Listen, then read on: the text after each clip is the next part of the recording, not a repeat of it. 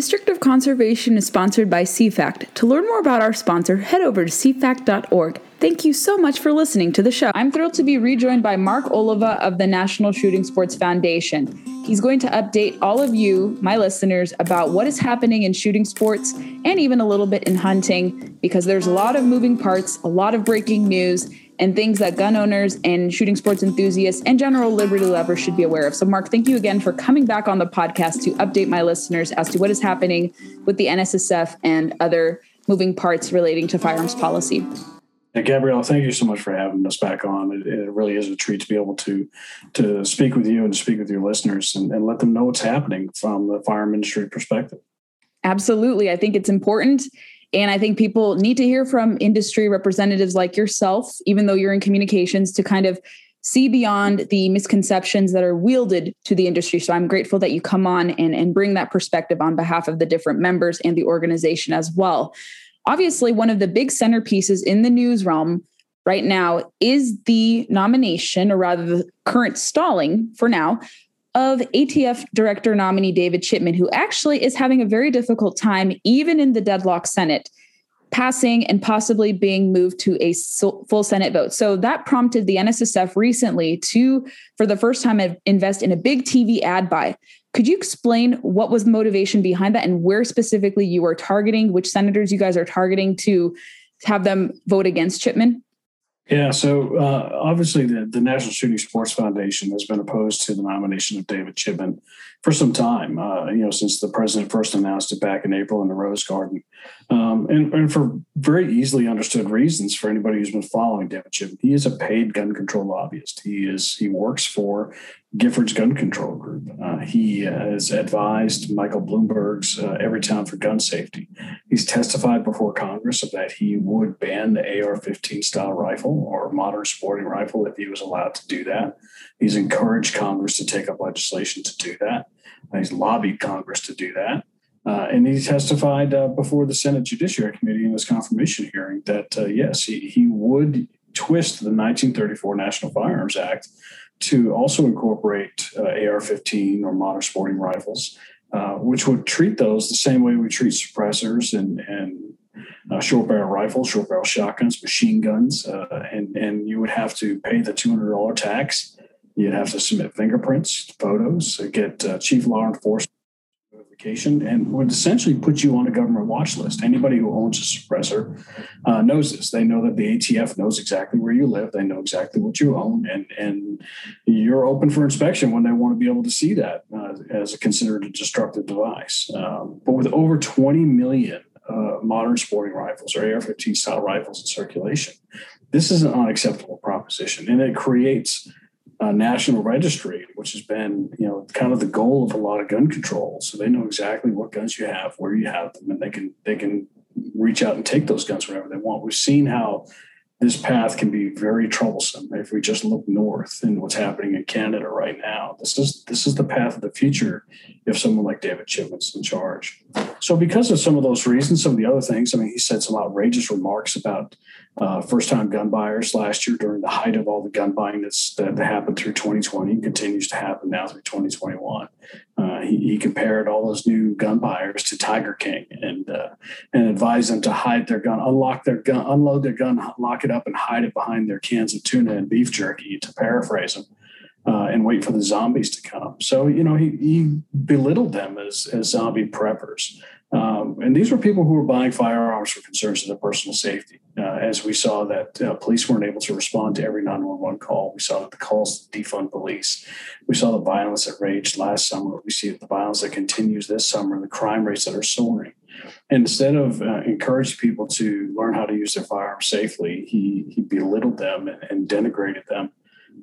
He's passed off false lies, essentially, about what happened in Waco. He told people that helicopters were downed by 50 cal rifles, and that it was just absolutely not true. And he recanted that in the Senate confirmation hearing. But the fact is that he said it, and he said this when he was a gun control lobbyist, and he based that upon his service with a badge. So we absolutely believe that David Chipman is untrustworthy. He is not capable of being able to fulfill the mission of being the ATF director without politicizing that bureau. And those agents already have a difficult enough time. And that's why we've been opposing him. But as we watched, the votes happen in the committee, and of course it was a deadlocked 11-11 vote. And we know that the Senate is split 50-50. We started to do some polling in some of the key states with senators that we knew were going to be having to make a very informed choice and have to weigh all the facts, and who hadn't come out already and said where they stand on David Chipman. And some of those states included West Virginia, Maine, Arizona, Montana, and even New Hampshire. So we did some polling, and even Pennsylvania as well. And we found that in all of those states, more than half, and some of those states, including West Virginia, upwards of over 2/3 of the voters did not agree that David Chipman should be running the ATF, should not be confirmed. And so we passed that information to those senators who hadn't made up their minds. But as we're getting closer to a point where the Senate is going to have to do something with David Chipman, because his nomination is still stalled in the committee, either Senate Leader Schumer or Senate Minority Leader McConnell can discharge that vote. And as soon as it's discharged, then it has to go to the floor immediately for a vote. So we expect that will be happening sometime in the near future. But we wanted to reach out to those senators and make sure that they understood where their voters are on this issue. So we bought television advertising in West Virginia and in Maine, particularly to make sure that Senator Manchin and Senator King understood where their voters are. Senator Capito and Senator Collins have both come out and said that they are not going to vote to confirm David Chipman. He's too divisive, and they believe he would politicize the ATF, and which would make it very difficult for those 5,000 agents to be able to do their job. So we're encouraging those voters in those states through those ads to reach out to their senators who are undecided and let them know exactly how they feel about it. And this is something that's important as part of our democratic system, is that, we elect people to represent our interests in Congress. So we're reminding them that, you have the ability to reach out to your senator, make your voice heard, make sure your senator understands where you're at when this vote happens. And I've got to believe in my bones that as pro-gun and as much as West Virginians treasure their Second Amendment rights, this is going to be a very difficult thing for Senator Manchin to go back to West Virginia and tell his voters, I voted for the guy who wants to ban the most commonly sold rifle in America today. He will have a lot to answer for if he does proceed to vote for him. I think he indicated that he would support him, or he's open to supporting him. You can correct me if I'm mistaken. But yeah, West Virginia, the population there seems to be very differently minded when it comes to Manchin's inclinations. And we've seen that a little bit with his environmental work as well. He's kind of a wild card, so he will be certainly someone to pay attention to. But also, did some other ATF employees rebuke Chipman? I think I saw there were some previous ones under Republican administrations and even some Democrat ones. Correct me if I'm wrong. Is that true? He's even been met with opposition from some fellow ATF employees. So former acting director Tom Sullivan wrote an op-ed that basically said the same thing that we've been saying, is that he is unqualified to lead this department, to lead this federal agency. That he is too divisive. He doesn't come with the leadership perspectives that he needs. You need to understand, David Chipman never held a significant leadership position within the ATF. He was an assistant special agent in charge of a field division. He never led a field division. He never led anything in the Washington, D.C. headquarters. He was a special agent in charge there, but he did not have a division that he was leading. He never held executive leadership positions. So the way we look at this is there's a lot of people that the administration could have chosen to lead this bureau, and they overlooked some of those people, to include the acting director right now, Marvin Richardson, an African-American man who has over 32 years of law enforcement experience, most of that with the ATF, has held leadership positions at every level in the ATF, and they chose instead to nominate the white man over the black man who has been doing the job for years, and which says something about the administration that's supposed to pride itself on being very progressive. So it's interesting to watch this. There have been other former agents who have spoken to media on background. I think many of those are choosing to keep their names out of the news, and it's not atypical. The ATF is not known for being a political organization. They're a law enforcement and regulatory bureau, and they really try to stay out of politics, which makes this nomination so troubling because David Chipman is nothing but political and would turn the ATF into a bludgeon against the firearm industry. And that's exactly what Vice President Harris and President Biden said during the campaigns, that they would use the ATF to shut down retailers, shut down manufacturers for even minor clerical errors. So if they have a misplaced decimal point in their acquisitions and disposition books, that could be cause to shut them down instead of what happens currently, which is a correction. They'll issue correction during the inspection process and make sure that they're able to keep their books straight. So we're very concerned about this nomination. And I think there would be a lot of uproar if, let's say, the tables were turned. It was let's say the Trump administration or another Republican administration, and they picked up a NRA lobbyist or even an NSSF lobbyist to head up the ATF. So they would be screaming bloody murder if it was the shoe on the other foot. But it's interesting when it's one of their own. When it's one of their own, oh no, he's perfect, and there's no conflict of interest. And also, I think obviously Senator Kelly has a conflict of interest because he worked with his wife's group, Giffords. You're exactly right. Senator Kelly is the co-founder of Giffords, and David Chipman still collects a paycheck from Giffords as their senior lobbyist. So there is certainly a conflict of interest, and this has been pointed out by the legislature in Arizona. You've had the state senators take to the floor there and say that he needs to recuse himself from this vote. I don't expect that he will. But this is something he needs to answer for. And I think this is something that Attorney General Brnovich has taken note of as he's launching his own campaign to challenge him in 2022. So I think that there are things that Senator Kelly's going to have to answer for that, smacks of a little bit of nepotism when it comes to this issue. Rightfully so. We will see if that happens. Let's move on to another topic. Also, pretty big news. Your organization announced that you will sue Governor Cuomo of New York after he tweeted that he wants to allow civil lawsuits by municipalities against the firearms industry for criminal actions by non-associated third parties. I'm reading this from the NSSF website for those who think I just pulled this out of my hat.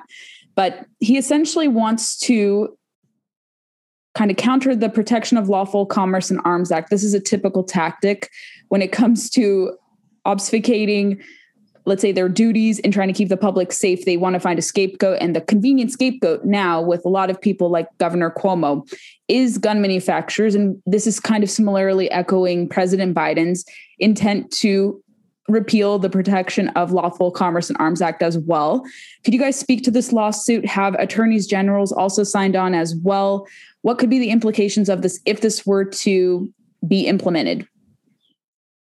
Yeah, so we're actually in the very early phases. So as soon as the governor put his name to the legislation, we announced that we would be challenging this. So we're in the initial stages of challenging this law, which is blatantly unconstitutional. The Protection of Lawful Commerce and Arms Act was passed with a wide bipartisan majority in both chambers, in both the House and the Senate, and of course was signed into law by President Bush. It's interesting to note that there are sitting senators, Democratic senators, or caucus with the Democrats, who voted for this when they were members of the House. So this law has been upheld by courts across the country, by appellate courts. It has been found to be constitutional every time it's challenged. So it is a sound law, and this law that Governor Cuomo has signed would essentially try to punch a hole right through the middle of the Protection of Lawful Commerce and Arms Act. So now you have a conflict between state law and federal law, which of course is going to have to be resolved by the courts as to which one is constitutional and which one is worth going after. But it's important to note Professor Victor Schwartz literally wrote the book on tort law. His books that he's written on this are the case studies and the case books that are taught in law schools, and they talk about what are the legal foundations for holding somebody responsible for malpractice or for negligence of a product. When we start talking about the Protection of Lawful Commerce in Arms Act and this new law, this public nuisance law that Governor Cuomo has signed, what he's trying to do is hold, kind of a little bit gibberish there, but hold non-associated third parties responsible. He wants to take the actions of those people and hold the manufacturers responsible for those. So what we're talking about is a criminal. We'll be honest about this. Somebody who misuses a firearm in a criminal manner is a criminal. Commits a crime, and he wants to say that it's a manufacturer, a retailer, a distributor who is responsible for that crime. Well, it just doesn't make any sense. And that's what Professor Schwartz has argued in op-eds, and that's what he's argued in his case books he's written. Professor Turley, who is obviously from George Washington University, has also written about this before. And he's actually not a fan of the Protection of Lawful Commerce in Arms Act because he believes it's unnecessary. He understands that none of these cases survive any kind of challenge. And that was what was happening in the early 1990s or in the mid 1990s and the early 2000s when there was a spate of these cases being brought up by municipalities and by others, prompted by the NAACP and some others to gather up together and sue the firearm manufacturers. Interestingly, Governor Cuomo at the time was the HUD secretary under President Clinton, and he was quoted by the Cato Institute for saying that the whole point of this wasn't necessarily to arrive at a legal action, but was to bleed the industry dry by a death of 1,000 cuts. He wanted to tie manufacturers up in the courts and just hurt them through legal costs to the point where it's untenable and they would give up. And that's why the Protection of Lawful Commerce in Arms Act was signed, because manufacturers having to go into courts, defend these, and all these cases were thrown out time after time after time. None of these cases that were brought up in the 90s or the early 2000s were successful. The last case that was actually brought up was in New York City, and it was brought by disgraced Attorney General Ellie Spitzer. And that case was, of course, thrown out as well. And then, of course, the 2005 PLCAA was signed into law. So what we believe is that, the law that the governor has signed is unconstitutional. It runs in contravention to any understanding of tort law, and it runs counter to the Protection of Lawful Commerce in Arms Act. And knowing that the courts have continuously upheld PLCAA as constitutional, we believe that this is kind of a slam dunk when it comes to deciding whether or not a public nuisance lawsuit could survive. The idea that you could sue a manufacturer for the criminal actions of someone who wrongfully, negligently, and criminally misused a firearm is preposterous. Firearms are legal products. You can own them. You have a right to own them. And someone who misuses that product needs to be held responsible for their crime or their negligence. So what this kind of amounts to would be the same thing as if, someone was going to try to sue Ford and Budweiser for the damages caused by drunk drivers. Well, Ford didn't tell that person to drink and get behind the wheel, and Budweiser didn't tell that person to drink and get behind the wheel. And the manufacturers certainly aren't telling people to go out and commit crimes. In fact, the manufacturers whom we represent are party to the safety programs that we have to make sure that firearms stay out of the hands of those people who should never have them. So we've been doing our part. And instead of wanting to come alongside us and work on the same kind of shared ideas, we have a governor who wants to instead, shift the blame over and distract from some of his own, scandals, and again blame guns. And this is nothing new for the Cuomos. This is something that happens quite often. So we look at, Governor Cuomo right now is, of course, still battling the ideas or the allegations that he mishandled the COVID pandemic, and he is responsible for the death of thousands of seniors. And of course, the allegations of sexual harassment, I think of up to a dozen of his own staffers, and the allegations that he had his own staffers write his personal book on state time, and he's profiting off that. So instead of answering those questions, of course, he turns and blames guns. Which plays well to his base. But again, will not survive when it's brought up in the legal challenge. So we look forward to seeing them in court. The unfortunate part is this is going to cost New York taxpayers the legal fees. So when this is struck down as unconstitutional, they'll be forced to pay not only the state's legal fees, but they'll be forced to reimburse the legal fees of the firearm industry that challenges these.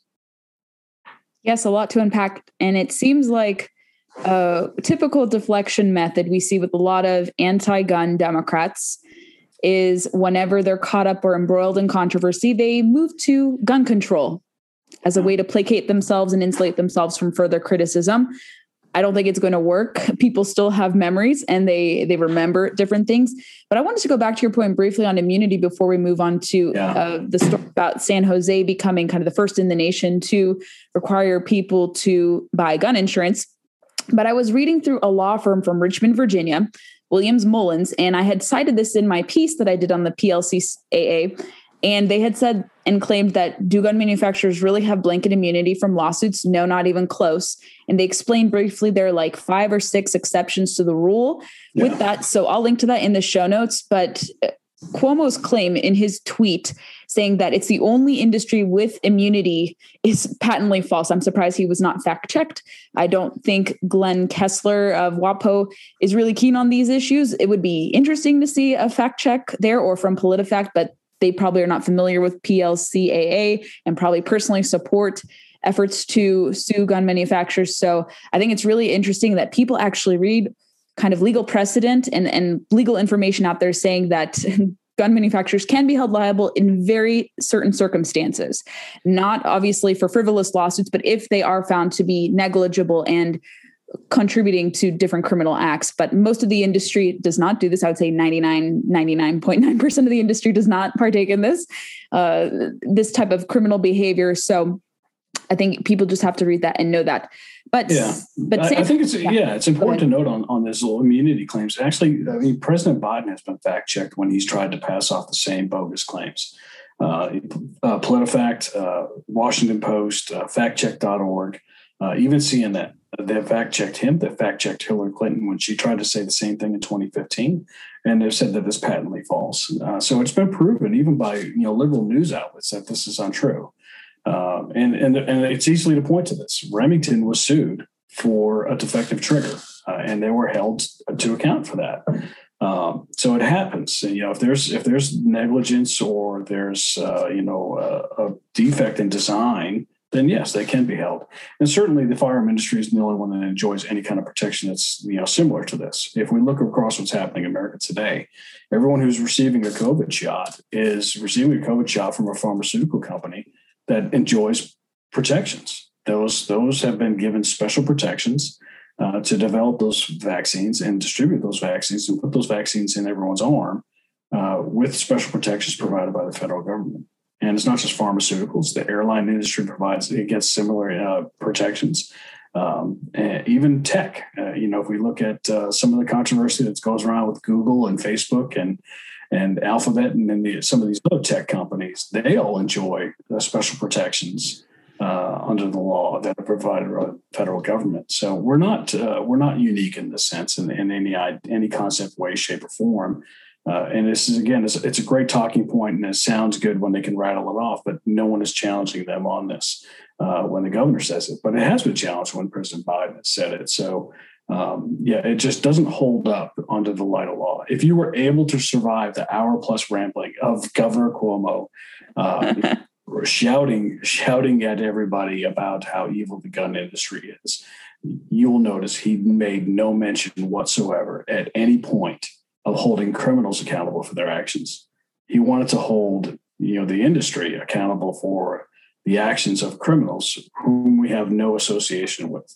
And even the FBI's reports, the Department of Justice reports, rather, from the Bureau of Justice Statistics, shows that over 90% of convicted felons who use a firearm in their crime admit to getting that firearm through illicit means, either through the black market or through having it stolen or through gang affiliation. They're not going into a firearm retailer and buying this with a background check like you and I am, because they're not going to pass it. They know it. No. So again, it's a bogus claim to say that the firearm industry is part and parcel to the criminal activity. And we can see this. We saw reports over this past week, especially from Chris Hayes on that, trying to tie the rise in gun purchasing with the rise in crime. And it was actually kind of ludicrous. Yeah, it's kind of the opposite. People who saw that they were going to have to provide for their own safety were buying firearms because they saw crime rising. Yes. Those weren't going out there to buy a gun, pass a background check, invest their hard-earned money into a firearm, and then saying, "Okay, now I'm going to go commit a crime, violate laws." Yeah, so now I can lose all my freedoms. It's a ludicrous idea on its face, but I never put it beyond those who pander to the gun control crowd to try to make these very wild claims and try to connect dots that are very far apart. You'd think with all the higher education they invested in, and I think Chris Hayes went to a very prestigious university, you'd think he'd have some critical thinking skills. I unfortunately don't believe he has any, especially on this issue, because he doesn't seem to have a depth of knowledge to this. He certainly seems to be an advocate for gun control and greatly ignores the facts. And when it comes to immunity and trying to lump criminals with law-abiding gun owners, we see this in this very historic, but not in a good way, case that unfolded in San Jose, where the mayor, Sam Liccardo, and his city council unanimously passed a program which would institute two new things. It would require gun owners to buy insurance for gun ownership and also mandate that they pay a fee to offset any costs from criminal activities. What are the implications that stem from this? I think before on air, you and also Matt Manda, also of NSSF, you guys had written a blog post saying that it almost amounts to a poll tax too. What are the implications that stem from this? Does this stand in the court of law? Is this going to be easily challenged? I see it honestly as a discriminatory practice, and it goes against trends. It goes against public opinion shifting in favor of gun ownership from the different statistics that you guys have put out there of the nearly almost 9 million new gun owners that were witnessed last year. It seems to be so out of main step and deflect from actually tackling crime. It would waste police resources in my view, especially since there have been, $63 million in damages relating to violent crime perpetrated by criminals using firearms. And it seems like it's not really an innovative approach, despite him claiming otherwise. So unpack what happened in San Jose for my listeners, Mark, if you can. Yes. Yeah. So unfortunately, there was that murder that happened in the rally in San Jose, and it was shocking, and it was horrific that it happened. So in response to this, the mayor, of course, came out and said that this was an issue of gun owners across the board. So painting everyone with a very broad brush for the criminal actions of a deranged individual. And so the answer to this that they came up with was, well, now we'll require everyone to have insurance if they're going to be a gun owner. And you have to pay a tax if you're going to be a gun owner as well. And the idea was that the tax would offset any kind of cost that the city incurs for taking care of victims of gun violence, so-called gun violence, which is criminal activity.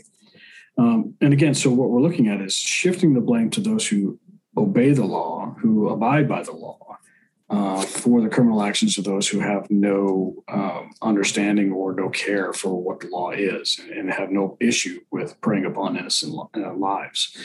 So, like you said, this really comes down to a poll tax. There's no other fundamental right that they would say, okay, you can exercise this right, but you have to pay this fee to do it. You can exercise your right to free speech, but you have to pay us first before you can do that. That would be unheard of. You can read this newspaper when you can write a letter to the editor, or you could express your opinion, but you have to pay to do that first. That would be unacceptable. The idea of voting, and we call this, again, the poll tax, because that was struck down as unconstitutional, is that you were requiring Americans to pay to go into the voting booth. Well, the same thing. You're requiring them to pay to exercise their Second Amendment right to keep and bear arms. That is a right that is granted to you by your creator. It's not granted to you by the government. It's not granted to you by the Constitution or the Bill of Rights. It is protected by the Bill of Rights. It tells the government what it cannot do. This is your right inherent by your creator. So it is is something we believe is unconstitutional. And I think it's going to be something that's going to be easily defeated when challenged in court. Innovative, they say it's innovative because it's the first in the nation, but it's not a new idea. Other states have considered this before. Other legislators have brought it up, and it has been tossed aside because it was an untenable position. There's no way that they could go do it.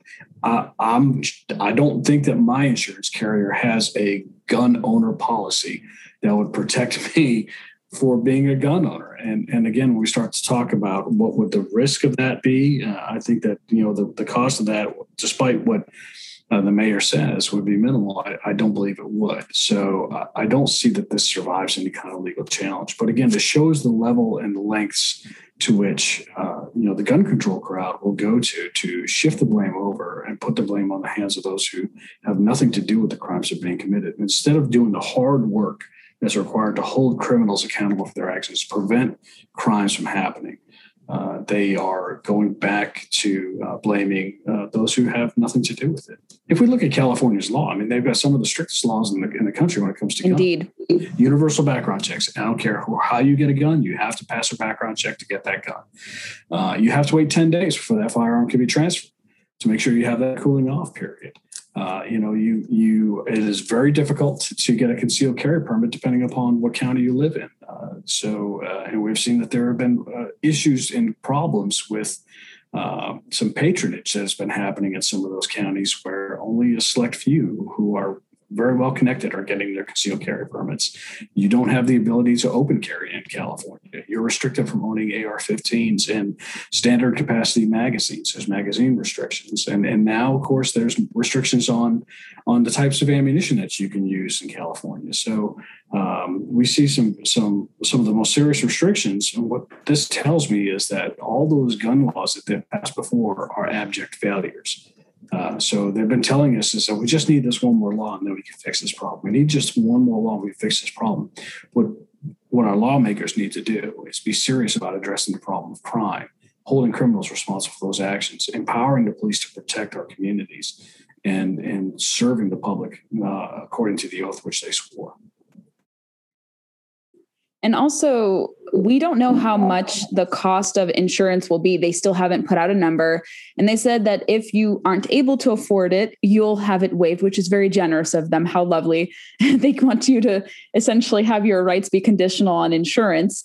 And I think we were talking beforehand too, is this going to exceed the average cost of a gun purchase? Because I think NSSF approximated that it's about $600 on average. And we had talked before as well that insurance companies have conceded that there's no way to insure for illegal acts or criminal acts and force people to buy this coverage, because if you're not responsible for the act, what's the point of coverage? Like, it's meaningless and it does nothing to help people who are affected by different criminal violent acts, or if they're murdered for some ghastly reason.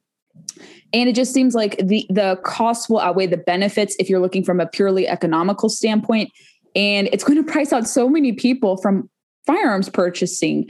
And we've been trying, I think those of us in media, those of you in the industry more directly, have been working really hard to shed the stigma that this is just a cookie cutter granola or like graham cracker type participation block, that it's only white older males who participate in shooting sports. And we have shed that misconception. I've done my reporting work to ensure that that misconception is properly shedded and debunked.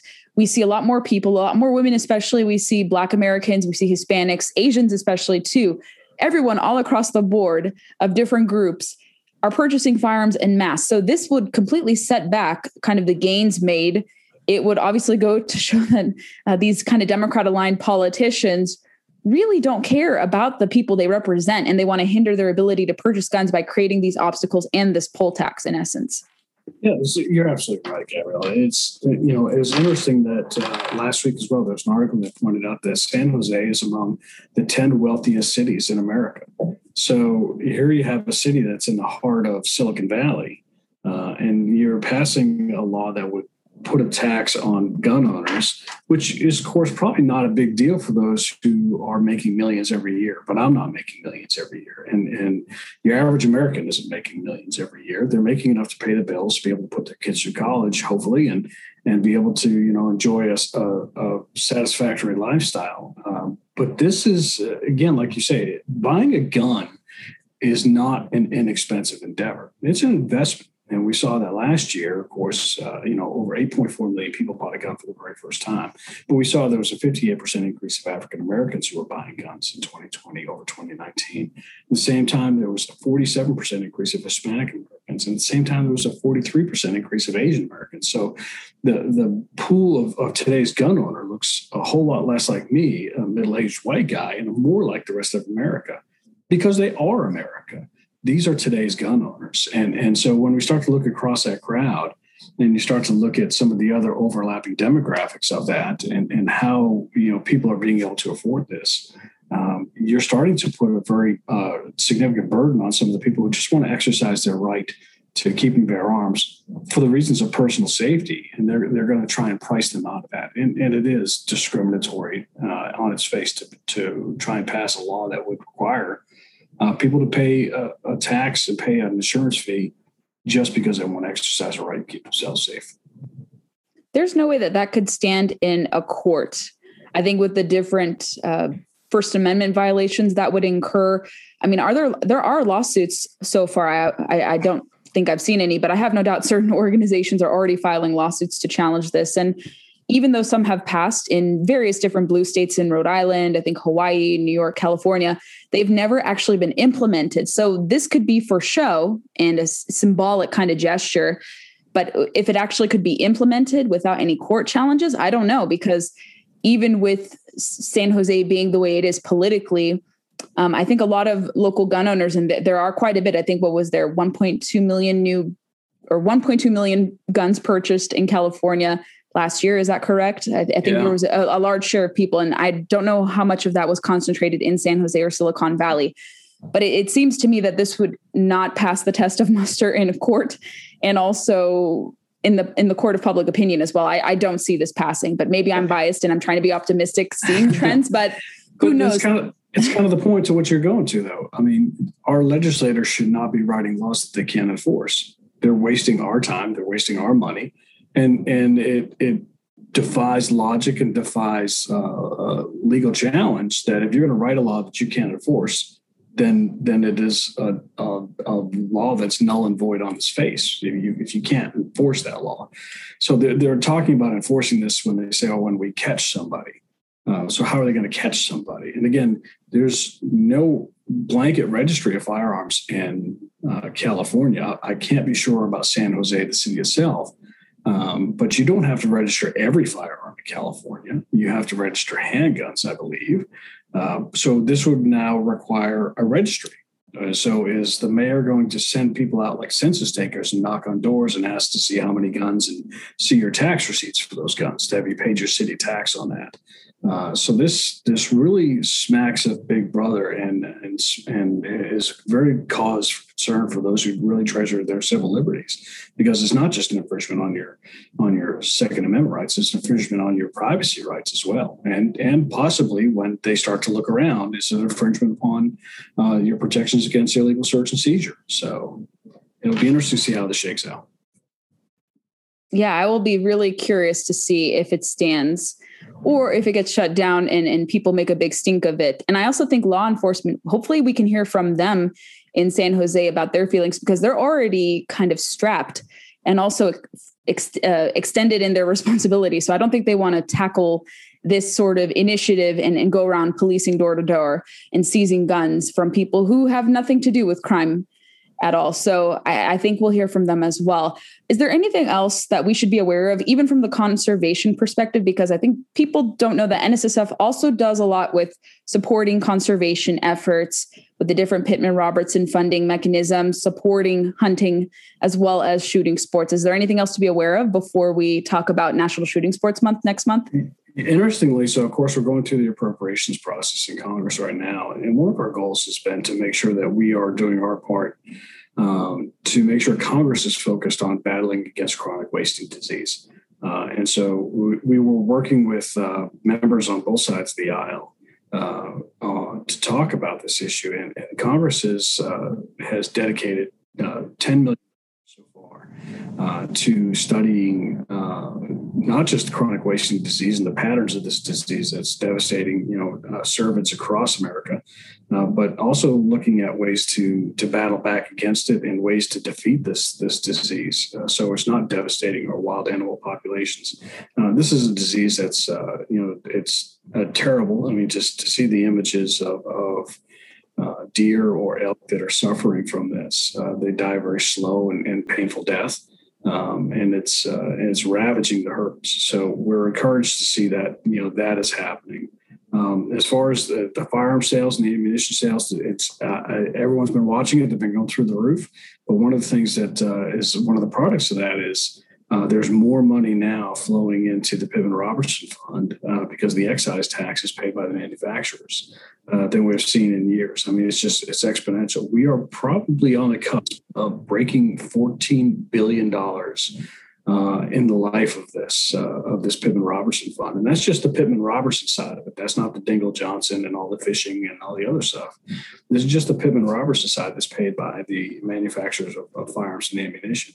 And that fund's been alive since 1937, and we're getting ready to crack over $14 billion. That money's apportioned back to the states in a fairly complex formula, but based upon population and license sales and a few other factors. But that's what's going back to help build new shooting ranges, public shooting ranges. It's allowing for conservation of not just the animals we hunt and the animals that we rely upon for food, but it also is for those animals that we may never hunt. I was recently on a bear den study in Connecticut. You cannot hunt black bear in Connecticut, but Pittman Robertson dollars are paying for the serums that they use to dart the bears. It's paying for the radio collar that they put on the bears. It's paying for the data that's collected when they weigh the cubs, and to be able to track those animals, to tag them and follow them through their life to see how the population growth is happening.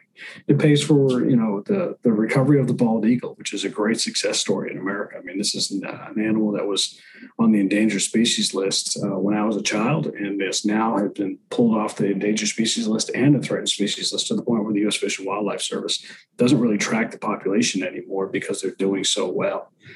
So these are things that we can be very proud of when it comes to the conservation efforts in America that are brought to not just the hunters but to everyone who enjoys the outdoors because of the firearm industry. That's a good update. Thank you for cluing me in on that. And then suppressors, I think there was a hearing coming up or that had already passed recently. I know that's going to be a hurdle because we have an unfriendly administration that is not receptive to this. And if Chipman were to be coronated essentially into his role, that would be very difficult to see any movement on that. So do we have an update on that?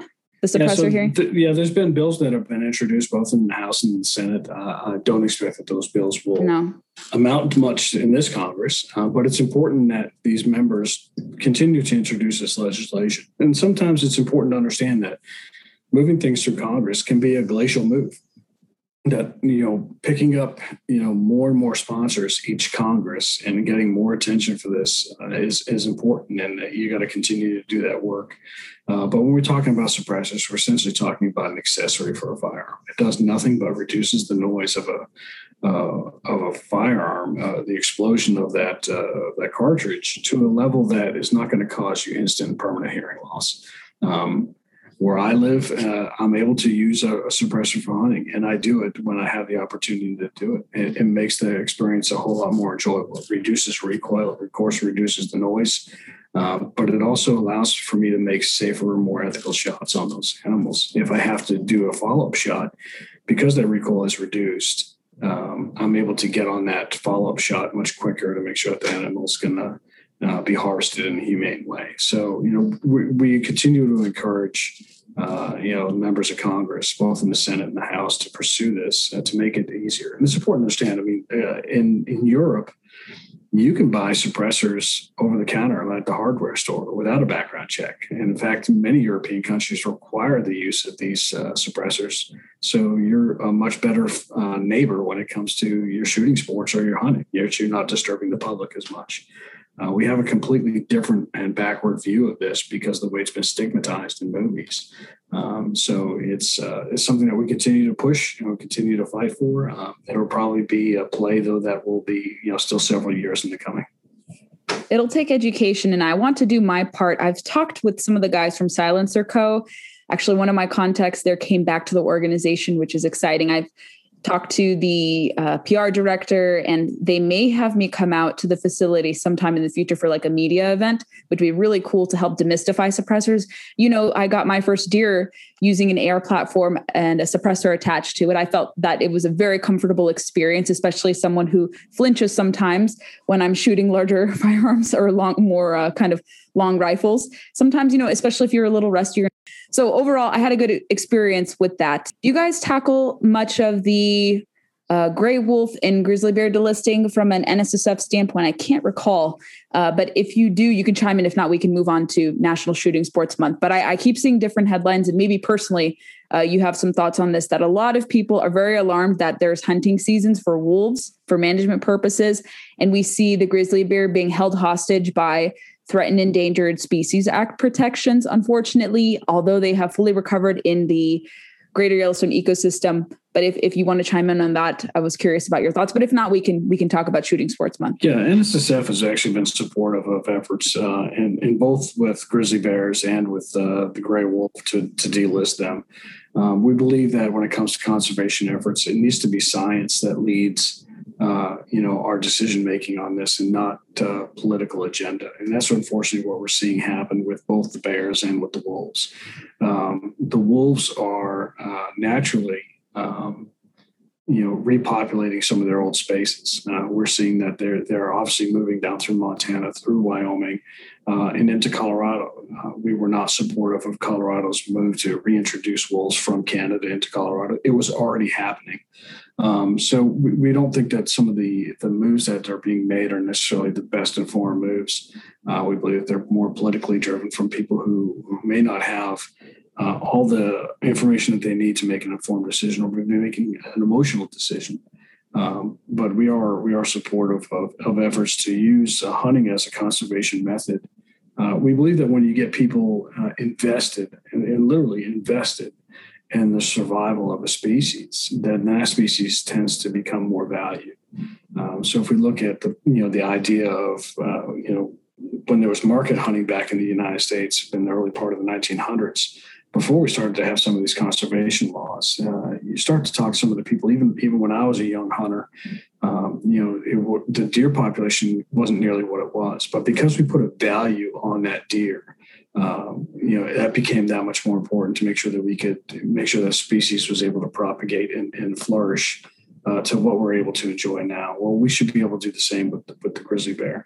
The Department of Interior under the Trump administration had made a really strong effort to try and get this done, and they were stymied by the courts, who I think were probably making more emotional decisions rather than science-based decisions. And we're seeing that happen with both species, the gray wolf and the bear. But we really believe that as the biologists and the science that should lead the effort on this, and those decision making processes are best left to those people who are handling that data every day, and not people who are coming in, from hundreds or thousands of miles away and trying to impress upon another state an action that is unnecessary and actually counterproductive to the survival and the propagation of that species.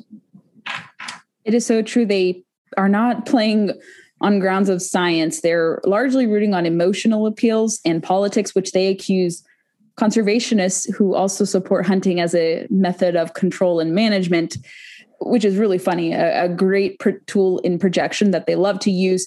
And I really think it's going to endanger the species that they claim to care about. And to me, it seems like they have a genuine disregard for the species.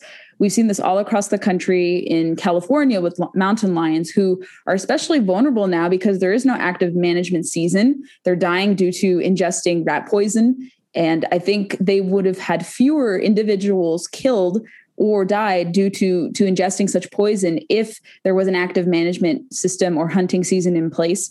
And I think people are largely divorced from what locals have to deal with wolves being predatory onto their livestock, with bears similarly doing that. And I think they're not thinking in the best interest of these creatures in question, because highly aggressive individuals in these populations, and you don't have to be a wildlife biologist, but those of us who've been very interested by this topic, and I've gotten very excited about this over the years and have tried to specialize in this as a journalist, we can understand that too many aggressive individuals in a herd or in a population actually is very bad to more vulnerable or weaker members of those populations. So highly aggressive bears will prey on other bears, and same with wolves. So it's like they don't understand for the well-being of the animals either, that you need certain management measures in place. Yeah, absolutely. Hunting is a management tool, and it's embraced by biologists and conservationists across the country. That this is a necessary tool to make sure that management populations are in keeping with the land upon which these species live. There is a certain carrying capacity, and we don't see that carrying capacity of the ecosystem that they're living in. Then you're going to start to have devastating effects on those animals. So the hunter plays a critical role in making sure that the species are strong and that they are survivable for generations to come. That's why you've always been really keen on participating in the Partner with a Payer program. I hope one year I get to do that and get to hang out with some little bear cubs. COVID killed that opportunity, unfortunately, but that's a good program too, kind of showcasing that conservation dollars, PR dollars from Guns and Ammo go to actually help bear den studies for one instance. And maybe there are similar efforts for monitoring wolves or monitoring some other big game predators as well.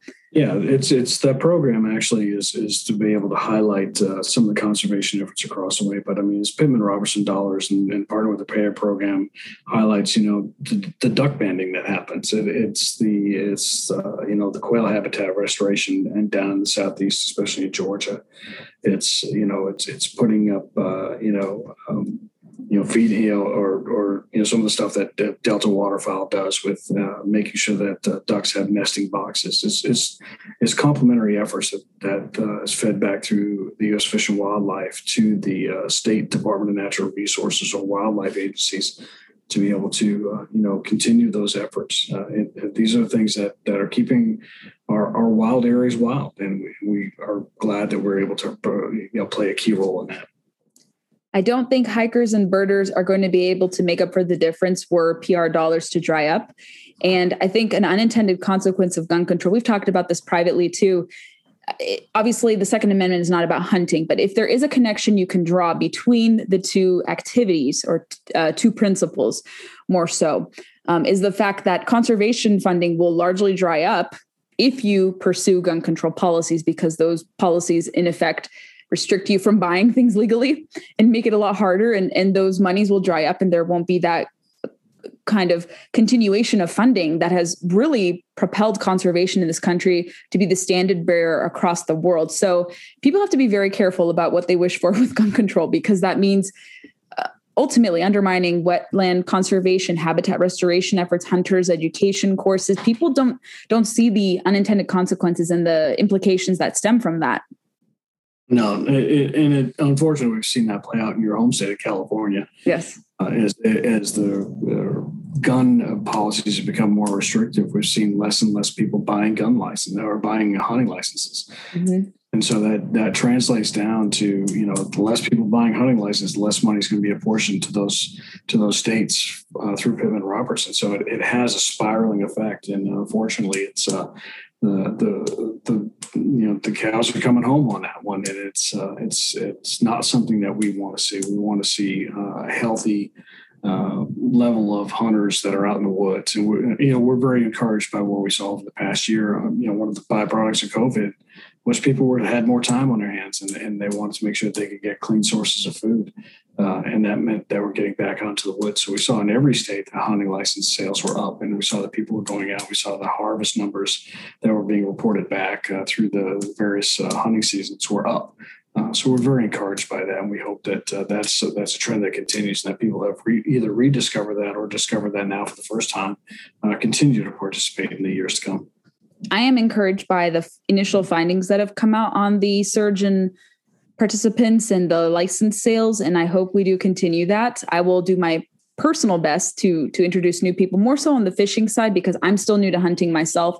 And I think I can introduce people on the shooting sports side myself. Since I am somewhat familiar now, I at least understand the basics and can instruct people on like how to hold a gun, how to employ different safety measures when handling it, the right directions, all the different basics there.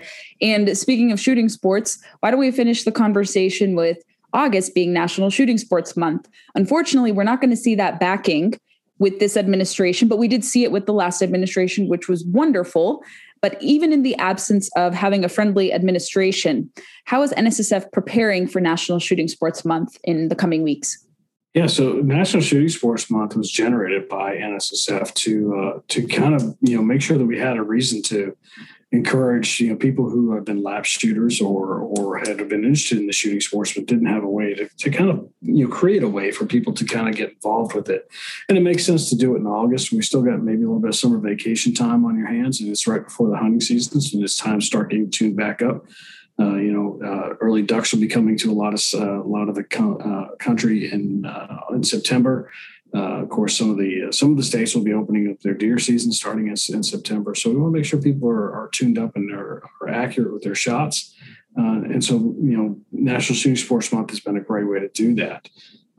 Despite the fact that, we don't expect that this administration will support National Shooting Sports Month, we're very encouraged because there are quite a few governors who are very supportive of that. And we've already seen, several governors sign proclamations to celebrate National Shooting Sports Month in their state and the contributions that the industry and hunters and recreational shooters are making to recovering wildlife and conserving wildlife in those states. So really what it comes down to for National Shooting Sports Month is we want to encourage you to get back to the range. So we're working with ranges and retailers to create different ways to, whether that be a special day at the range, maybe that be special targets, maybe that be special activities that they're able to host at these different ranges, whether it be a public shooting range or a private shooting range. To get people back out and to encourage people to go. And the easiest way that anybody can do this is something you had just talked about. So you've recently got into the shooting sports and you said that you know enough now that you can help teach somebody else. Well, we all know somebody who probably has a question about the shooting sports. And I've never taken anybody to a gun range and they haven't walked away with a big smile on their face, because it's just satisfying when you can master that skill. And it just takes just a little bit of practice, but with a little bit of concentration on the safety aspects. Start out with an achievable goal and make sure that you're not trying to shoot 1,000 yards. Maybe bring the target in a little bit closer, start to get at it, or you get out onto the sporting clays range and swing that shotgun and try to hit that clay pigeon. We're encouraging everybody to kind of get out there. And if you're someone who is a gun owner and somebody who does enjoy the shooting sports, we encourage you to take somebody out with you. Grow somebody else just like you. Get out to the range and teach somebody else the shooting sports. And remember the fact that we all came into this not knowing anything at one point or another as well. Whether we started, shooting with our mom and dad when we were young, or we came into this as a teenager, or maybe, you learned about shooting when you served in the military, or you're an adult onset hunter or adult onset recreational shooter. We all came into this with a lot of questions. So I would encourage people to be open to answering those questions and make that invitation, because a lot of people just don't know where they can get started or how to get started. So be the person who says, hey, listen, I'm going to go to the range this weekend. Would you want to go with me? I have a lot of fun introducing people to the shooting sports and watching them become excited about learning how to shoot and shoot safely. SHOT Show is going to be resuming in January. Yes. Yes. And it's expanding, correct? Yeah, so SHOT Show planning is well underway. Nearly all the space has been spoken for a SHOT Show. They're just tidying up some of the smaller details, and the SHOT floor plan is expanding. So what we intended to do last year, we're going to be able to do this year. Unfortunately, we had to cancel the show because of COVID restrictions.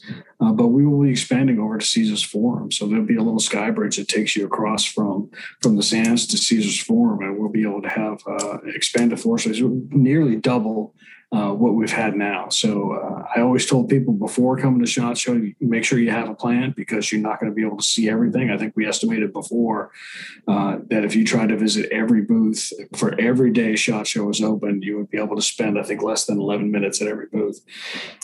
But Yeah, I think with this expansion, it's going to make it even more difficult. But it is something we've been working to try to do because we had a backlog of people who were trying to get into SHOT Show. And it's a 3 to 5 year wait list that was happening. And that wasn't serving our members or the people who wanted to display in SHOT Show the way we wanted to be able to do that. So we're excited that we're able to accommodate much more floor space. We're going to be able to do that in a way that's going to be safe when people have concerns about things like COVID. We'll have expanded hallways. We're going to get rid of some of those little dead ends that we used to have in the middle of the floor.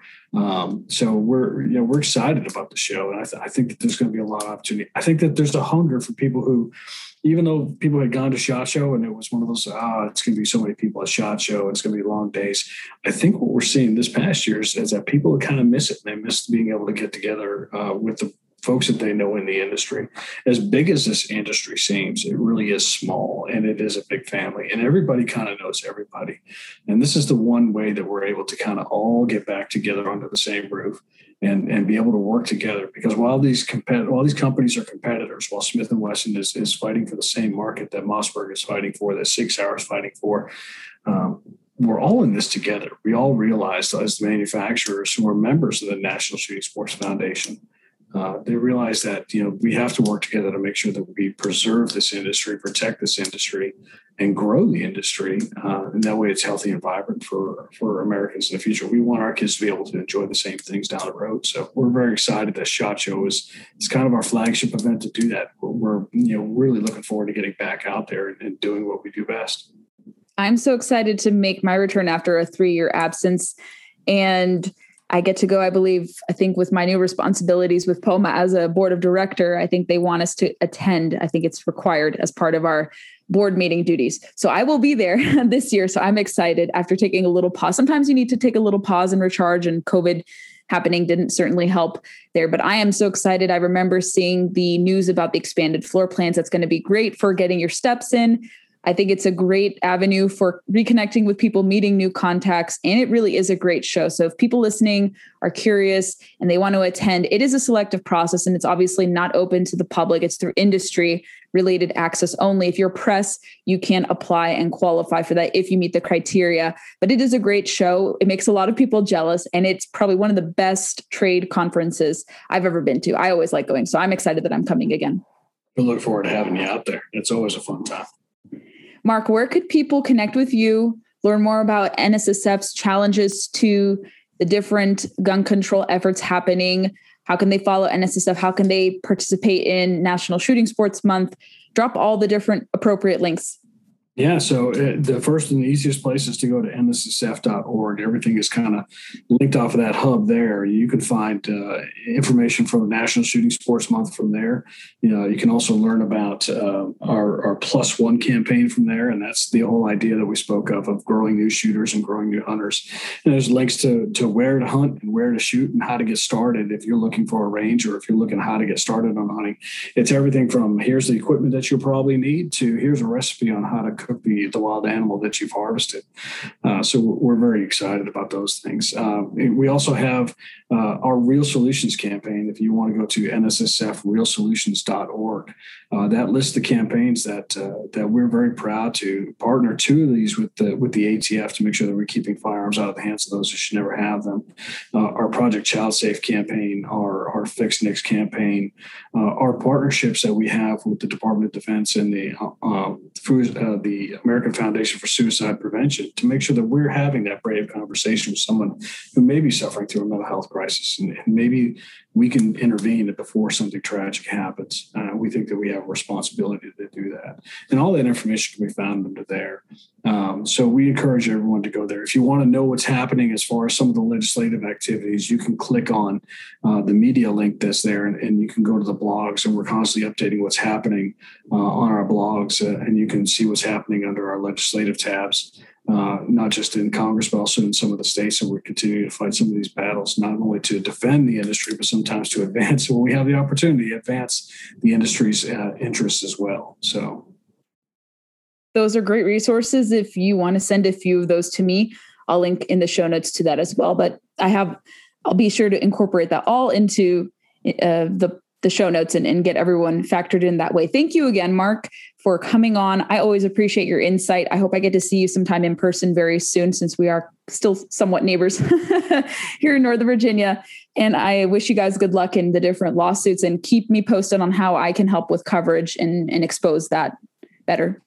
Always, Gabrielle, it's always such a pleasure to talk to you. And it's always a joy to talk to somebody who has such a passion for the shooting sports and for hunting, and to see somebody who is, so excited about not just being introduced and growing through it, but to watch you grow from being a novice at some of the things that you're doing to now becoming someone who's seasoned and is excited about introducing others to it as well. So, thanks for letting us be part of that journey that you've been on too. So we're very excited. Thank you for listening to the show. I hope you enjoyed this episode. Make sure you're following us on your preferred podcast player. We like to recommend Apple Podcasts because Apple is where most of our listenership hails from. So if you head over to Apple, subscribe, comb through some episodes, and leave us reviews, we'd be more than appreciative of your support in that manner. Follow us on Facebook, Instagram, and Twitter to never miss a beat nor a guest announcement. And you can connect with me personally on my social media feeds.